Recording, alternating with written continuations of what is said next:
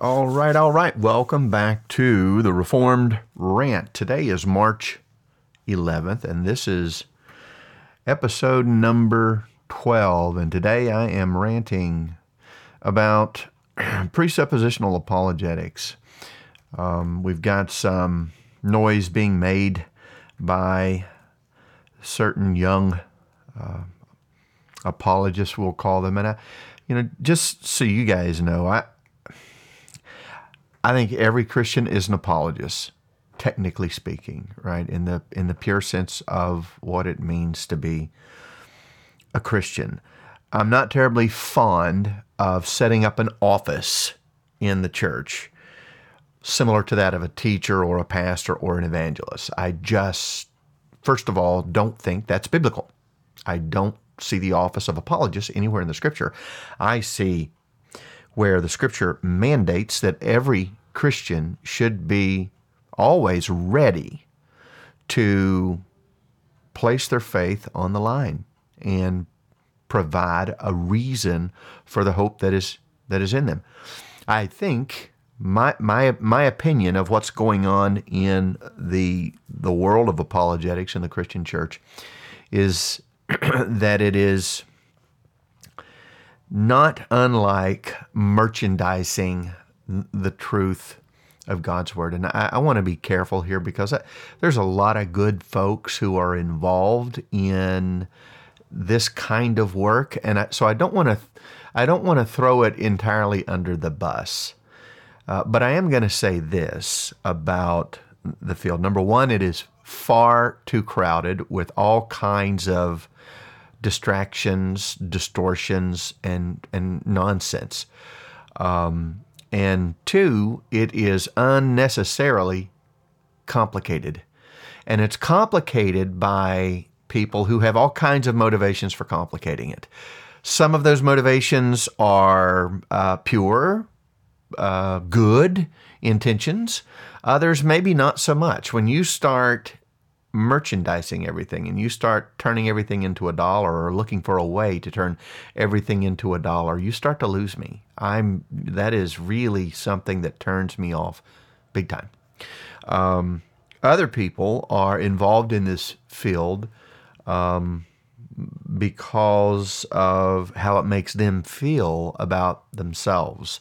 The field of Christian apologetics is overcrowded with intellectual snobs who are more interested, many of them, maybe even most, who want to put their intellect on display. And that makes them feel powerful. It makes them feel good about themselves. And this is a trait, a sinful trait in many of us that really needs to be disciplined, mortified, put to death.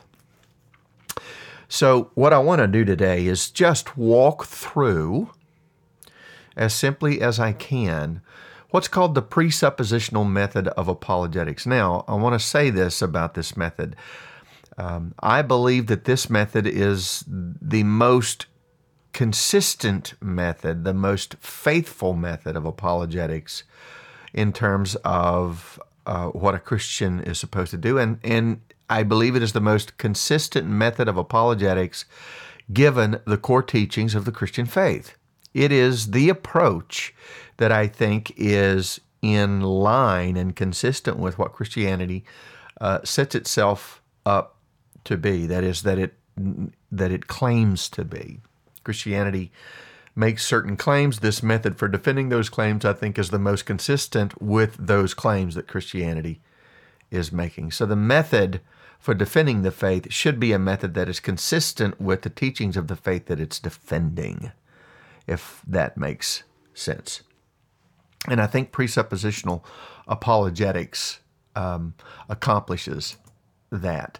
So we're going to turn our attention to this method, and we're going to start off with a brief discussion on a background of Cornelius Van Til, and then we'll jump into some of the other methods of apologetics, and then I'll close out with a little bit more meaty substance on presuppositional apologetics, but I'm going to try to keep it as simple as I possibly can, even though I know that keeping apologetics simple is just going to be so offensive to some of the self-proclaimed apologists running around on the Christian landscape. So let's rant.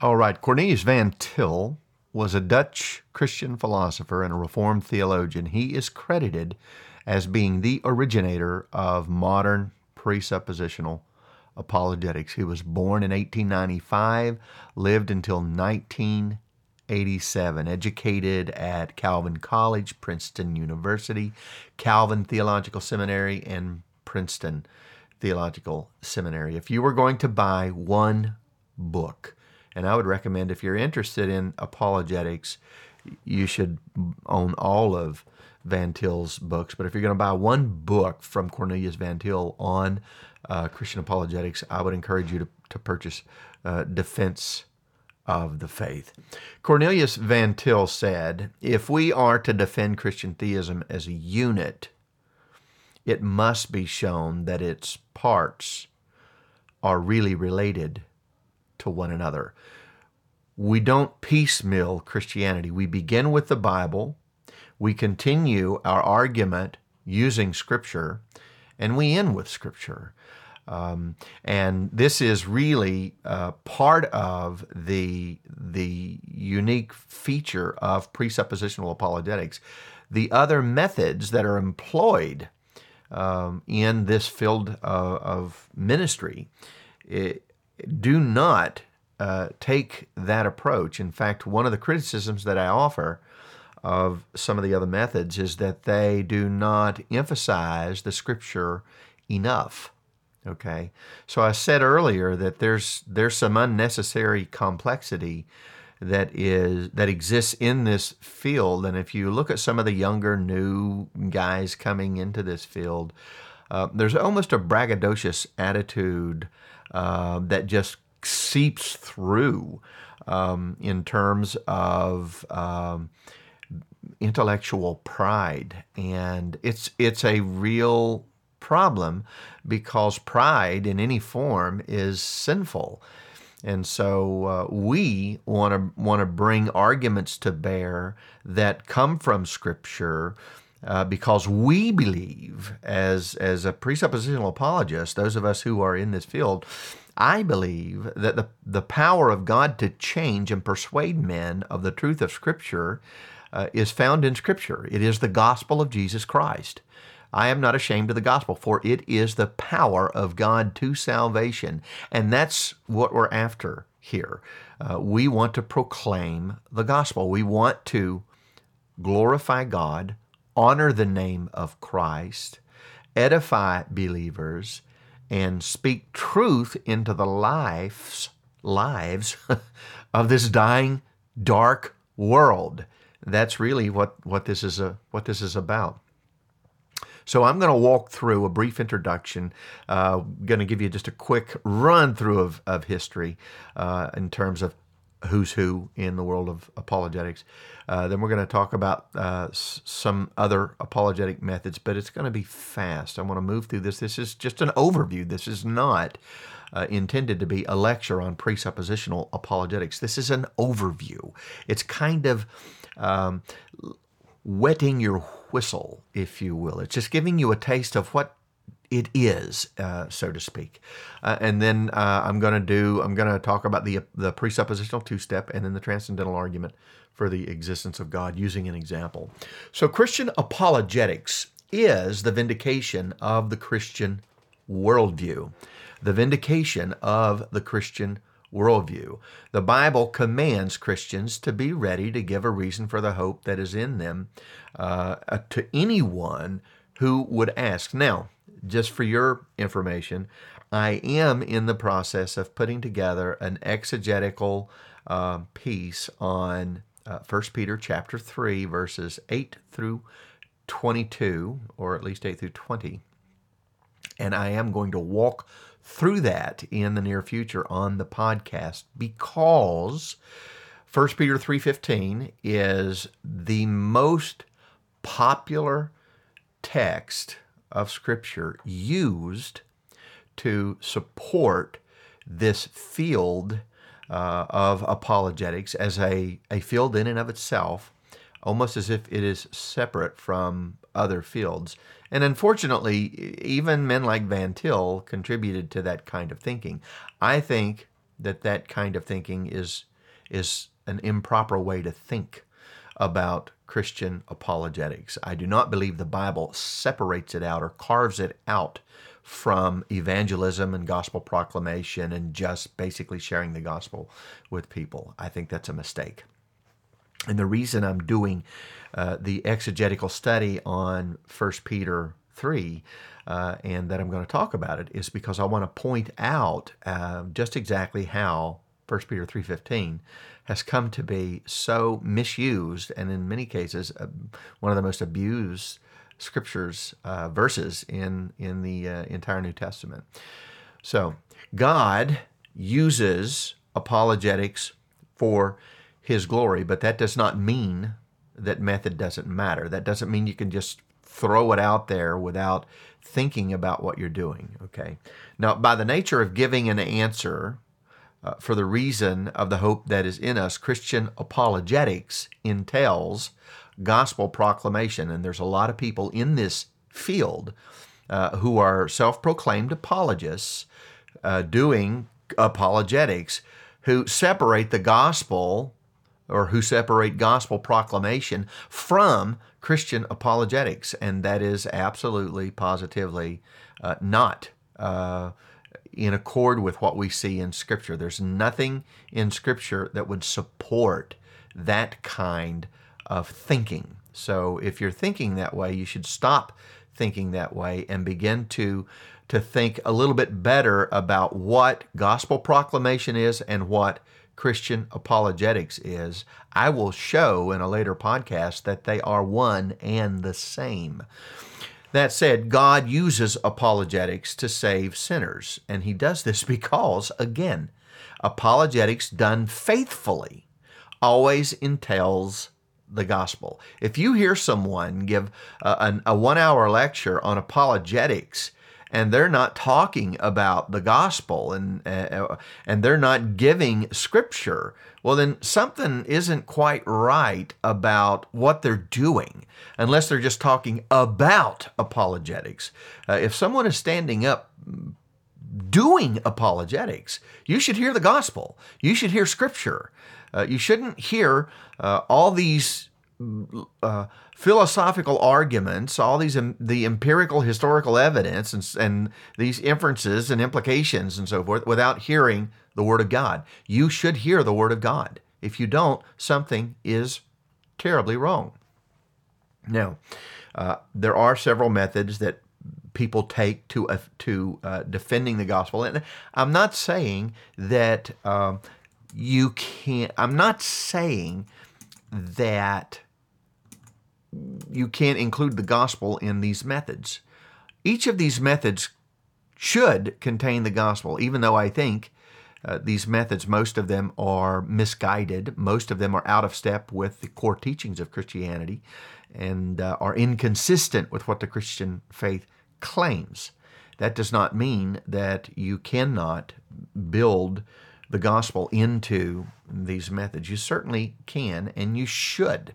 Even if you don't like the presuppositional method, you should always build the gospel into your apologetic. And even saying that feels wrong, because the very fact that you're opening your mouth to do apologetics should very naturally involve the articulation of the gospel. All right, so if we go back in history and we look at the Christian church, just run through the men who were involved to one degree or another in the practice of defending the faith. And we go all the way back to the New Testament. And one of the most notable defenses of the Christian faith was the Apostle Paul. He was constantly defending the gospel, constantly proclaiming and defending the gospel.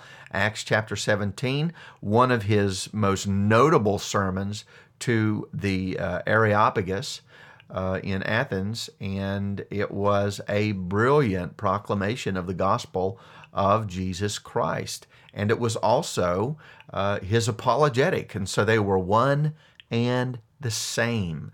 And then we had one of the earliest apologists in the early 2nd century, we think, a man by the name of Aristides, and he was one of the first Christian apologists that we have record of. And then, of course, the greatest apologist of the 2nd century, Justin Martyr. And as we shift gears and move on down through history, we have guys like Athanasius and his defense of the doctrine of God. You have Augustine and his refutation of Manichaeism.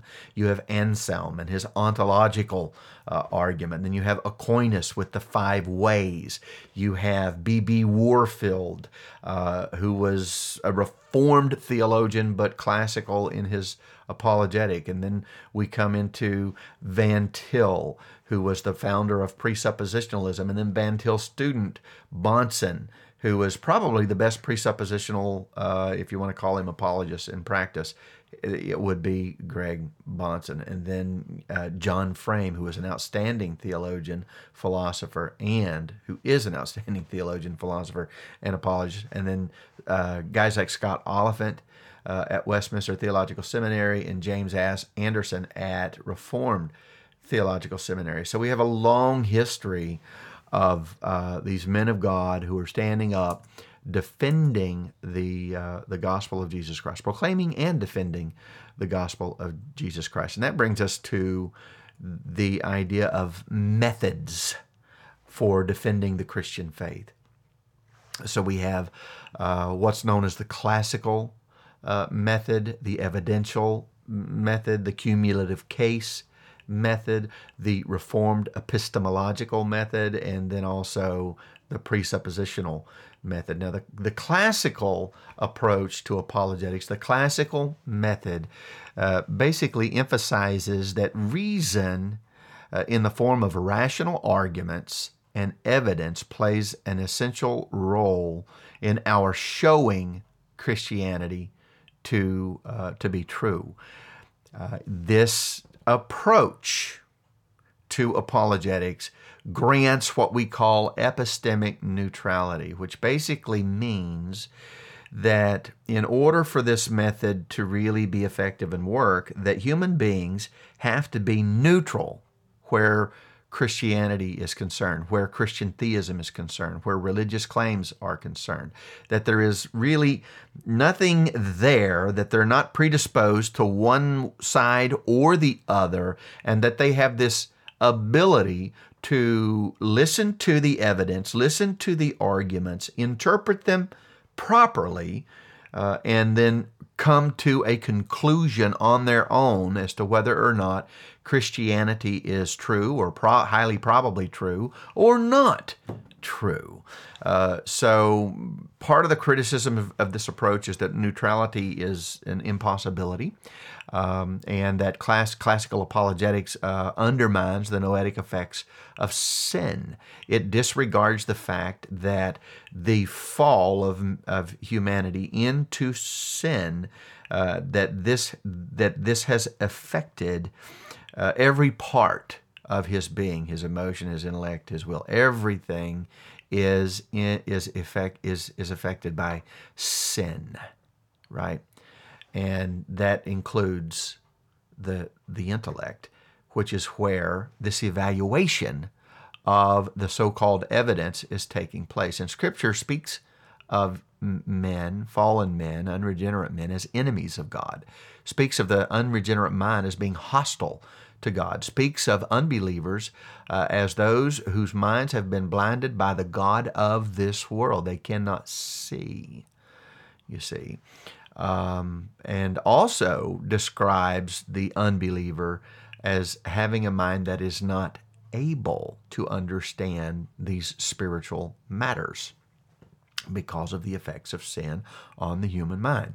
So classical apologetics, with its emphasis on reason and its in my view, naive view of the effects of sin on the human mind, the mind's neutrality, neglects the role of Scripture in apologetic method. And it is, if you're going to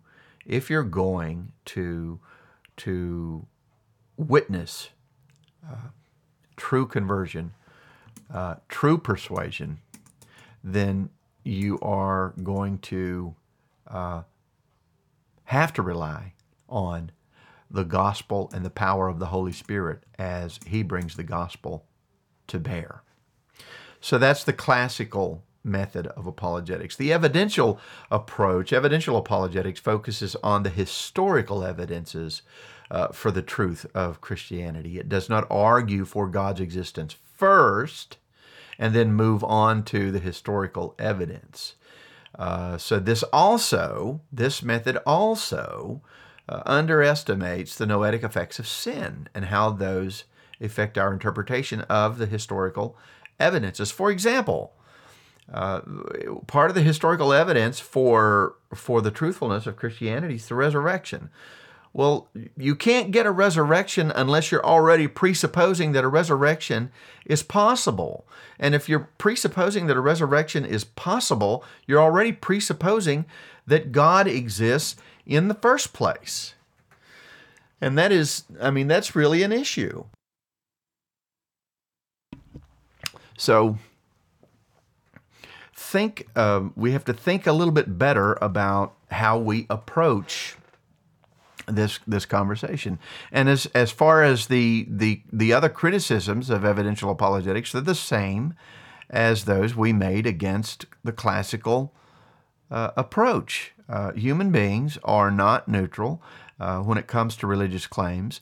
Evidence, how we interpret evidence that is presented before us, is very much driven by our prior commitments. And if we are unregenerate, we are enemies of God, we're hostile to God, we suppress the truth of God, and since that's the case, we are going to do with the evidence what those prior commitments dictates to us to do with the evidence, right?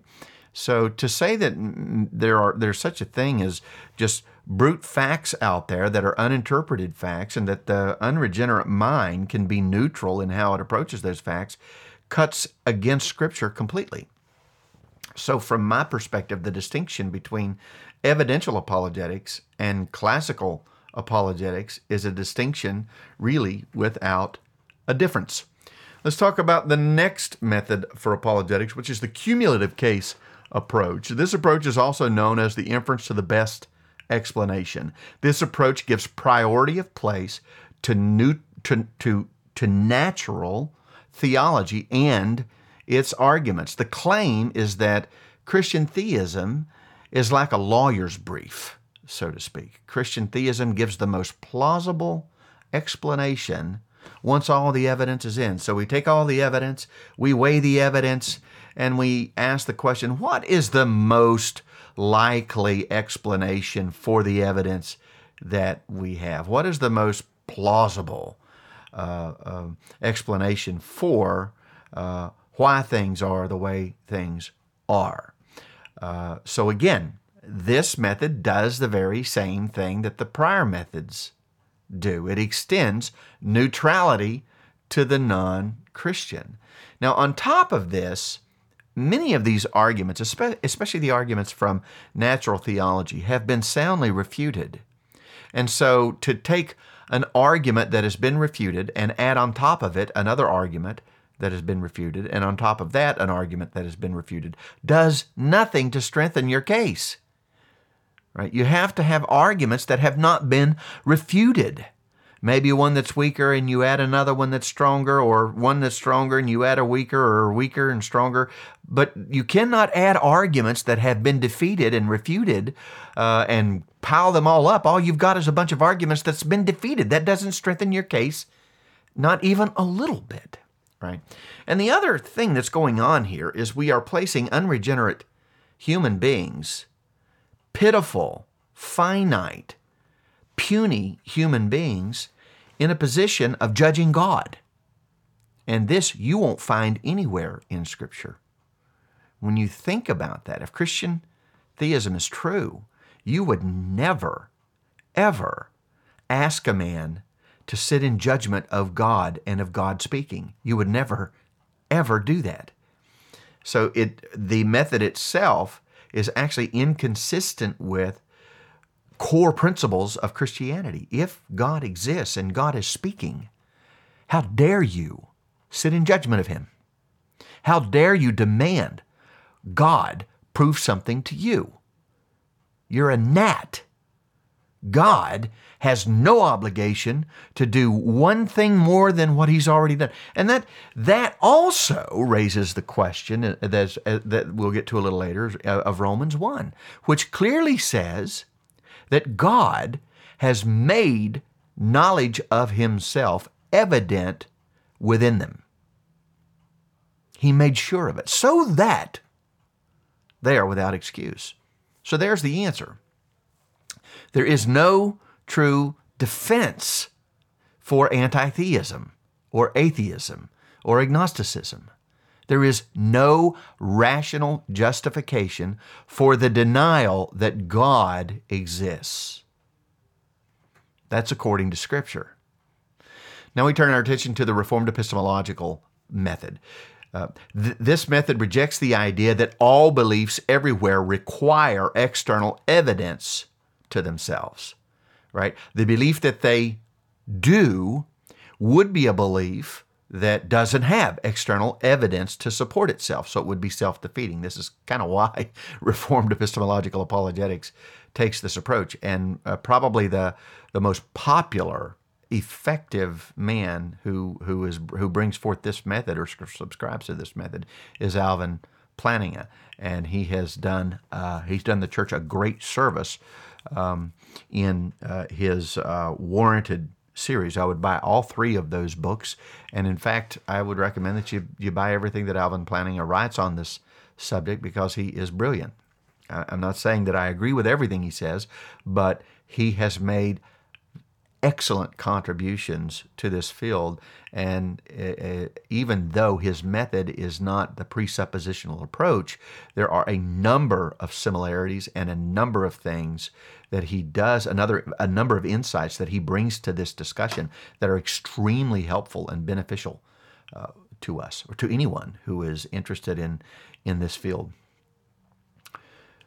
Reasoning, according to Reformed epistemological apologetics, must start somewhere. There must be some truths that we can just accept and reason from.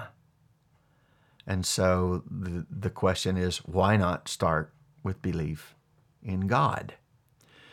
Okay, so God has given us an awareness of Himself that is not dependent on theistic arguments. Now, what's wrong with this method? I think so far as it goes, there's a lot right with it. The only criticism of the method, and it's not a small criticism, and I'm not convinced that it's an entirely fair criticism, but you could say that it does not make God speaking in Scripture its starting point, nor place appropriate emphasis on the role of the Holy Spirit and Scripture itself. So that would be the only thing that we would say there needs to be more emphasis on that than there is in the system. So now we turn our attention to the presuppositional method. I call it the presuppositional two-step. Presuppositional apologetics has as its core concern, its central concern, the glory of God in the defense of Christian belief. It begins with God speaking in Scripture as its starting point. That is its epistemic standard, right? Presuppositional apologetics is distinct from the other methods of apologetics from the standpoint that it is the only approach that openly deals with epistemic normativity from the very start. Apart from God, knowledge or intelligibility is impossible. And the proof that Christian theism is true is because of the impossibility of the contrary, because the contrary involves contradiction. Any attempt to provide for things like rationality, intelligibility, knowledge, logic, morality, any of these experiences that are really uncontroversial in nature, they all collapse in on themselves when they are critiqued internally. You see, for someone to say, and I'll get into this in a little bit more detail, but for someone to say, for example, I have atheists who are constantly saying, give me evidence, give me evidence, give me evidence, or they're claiming that there's contradictions in Scripture. So when someone says to me, give me evidence for your belief that there is a God, that God exists, my typical response back to them is, well, wait a minute. You're telling me, and most atheists, the most plausible form of atheism is naturalism. Okay, that's the most plausible form. Not all atheists are naturalists. Most of them are. So my typical response is to say something like this. Okay, you are a naturalist, which basically says that everything that happens in the universe happens as a result of the laws of physics. The impersonal forces of nature are responsible for everything that happens, including the activity in my brain. Okay, that said, if you're going to argue with me that a belief requires evidence, that means that you believe that there is such a thing as a transcendent belief-forming process that all brains ought to subscribe to. And I would like for you to, within the system of naturalism, account for that idea. Where does that come from? Because it is obvious that all brains are not following that model. And if all brains are just doing what nature itself determines that they do, then where does this idea come from that I should subject my beliefs to your model? Wouldn't it follow that whatever nature's doing in my brain, the way that it's doing it, is equal to whatever it's doing in your brain, even though it's doing two different things, which really doesn't make a lot of sense, but I'm not the naturalist in the room.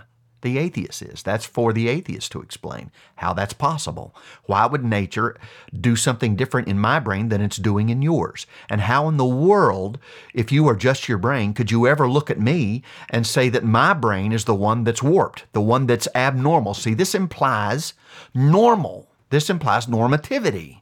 You can't get normativity in brain functionality from naturalism if you hold to naturalism, because there is no normal brain. There are just millions of brains and nature doing what nature does in each one of them. Right? It shatters the possibility of genuine knowledge. Now you can believe whatever you want. So let's continue. Presuppositional apologetics begins with this internal critique of the non-Christian worldview, which is kind of what I was just doing.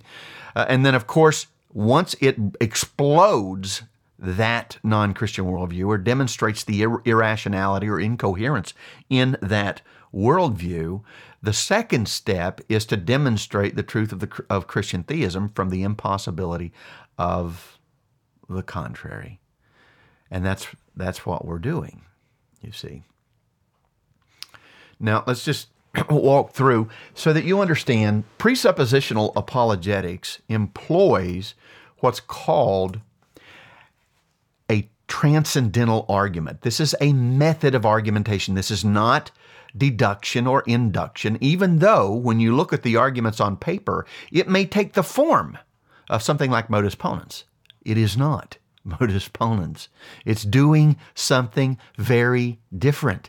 And most people who criticize presuppositional apologetics do not get into the components of transcendental arguments. So they think they're critiquing modus ponens and the logic that is on the paper in front of them. And that is not what presuppositional apologetics is doing. It's employing a transcendental method. And so transcendental argument for God would go something like this.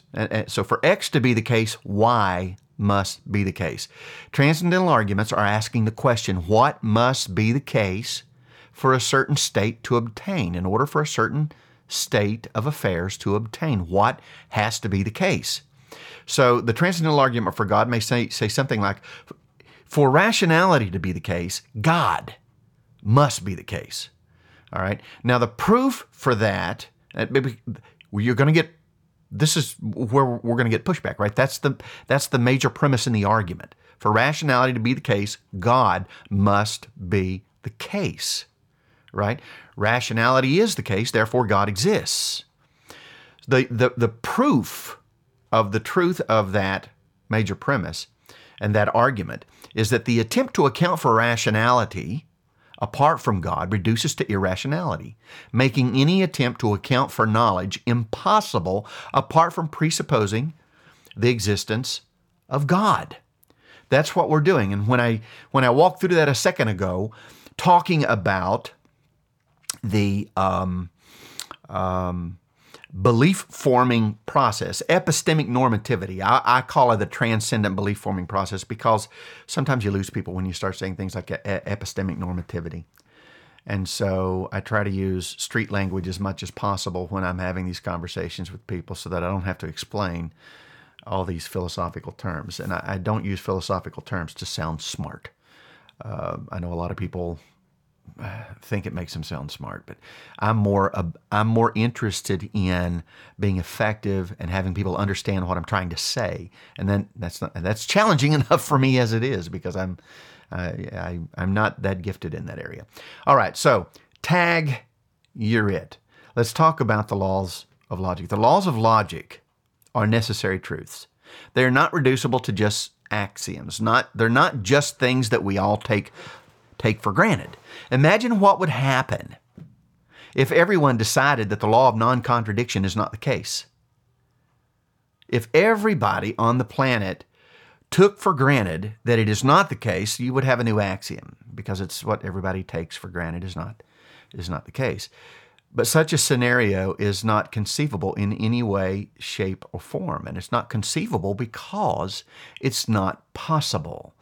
And it's not possible because you can't get there without the validity, the truthfulness, the necessary truthfulness of the law of non-contradiction itself. The law of non-contradiction is necessary in order to deny its own truthfulness. So you cannot deny it without affirming it. Right? So logic is not a convention. It's not a utility of the human mind. Logic imposes itself on us. It follows then that necessary truths and axioms are not quite the same. Logic cannot be set aside without its own employment. Right? The harder you try to fight logic, the more it clobbers you. Right? Any attempt to reduce or place logic aside is self-referentially incoherent and ends in radical skepticism where knowledge is impossible. Think about that, right? The atheist is going to try and steer clear of this definition of logic. And then, guess what he's going to do? He's going to tell you eventually in that conversation that he doesn't believe the Bible because it has contradictions in it. Wait a minute. You just reduced logic a little while ago to some sort of utility or some sort of pragmatic convention that we could basically set aside. You argue that it's not necessary truths. I've had atheists tell me this. It's not necessary truths, even though it's not conceivable that there could ever be a world in which logic doesn't obtain. All right? So the laws of logic are properties of propositions that exist in the mind, and they are necessary truths.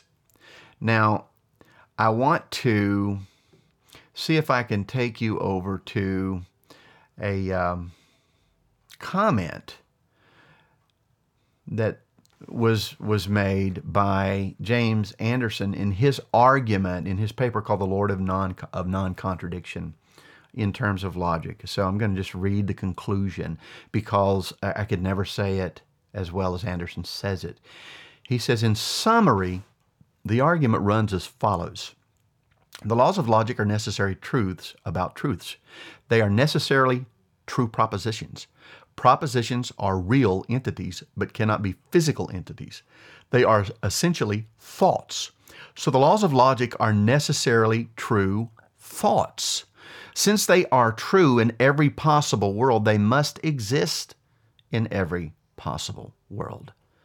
But if there are necessarily existent thoughts, there must be, listen, a necessarily existent mind. And if there is a necessarily existent mind, there must be a necessarily existent person. A necessarily existent person must be spiritual in nature because no physical entity exists necessarily. Thus, if there are laws of logic, there must also be a necessarily existent personal spiritual being. The laws of logic imply the existence of God. End quote. So we could get more into that, but I'm not going to have time to do that in this podcast, and maybe we'll come back to this at a later date. I'm sure we will, because apologetics is an area of interest for me, and it's an area of interest for me not in that it is separated from the gospel of Jesus Christ, but because the gospel of Jesus Christ contains within it apologetics. Okay? So think of it this way. Apologetics is not an option. Once you open your mouth and you start sharing the gospel of Jesus Christ, you're going to do apologetics right there with it at the same time. You will do apologetics. All right? And if you're going to evangelize and share the truth of the gospel with people, and every Christian has been given this as a mandate, then method matters. Method matters. Presuppositionalism does what it sets out to do. It remains faithful to the biblical text, which is the most important goal of presuppositional apologetics. It dismantles non-Christian worldviews from the inside out, and it demonstrates that God is the necessary condition for rationality by showing that unless we begin with God, human knowledge is indeed impossible. All right, and that is a wrap on my rant and overview for presuppositional apologetics. If you have any questions, you can contact me at reformedreasons.com. If you're listening to this podcast on a mobile device, there is a way for you to leave a message on the mobile device. If you have questions, suggestions, ideas, by all means, please feel free to share them. And until we rant again, keep the faith, stay in the fight, and God bless you. This podcast is part of the Bible-Thumping Wingnut Network, Biblical Christianity's marketplace of ideas. BibleThumpingWingnut.com.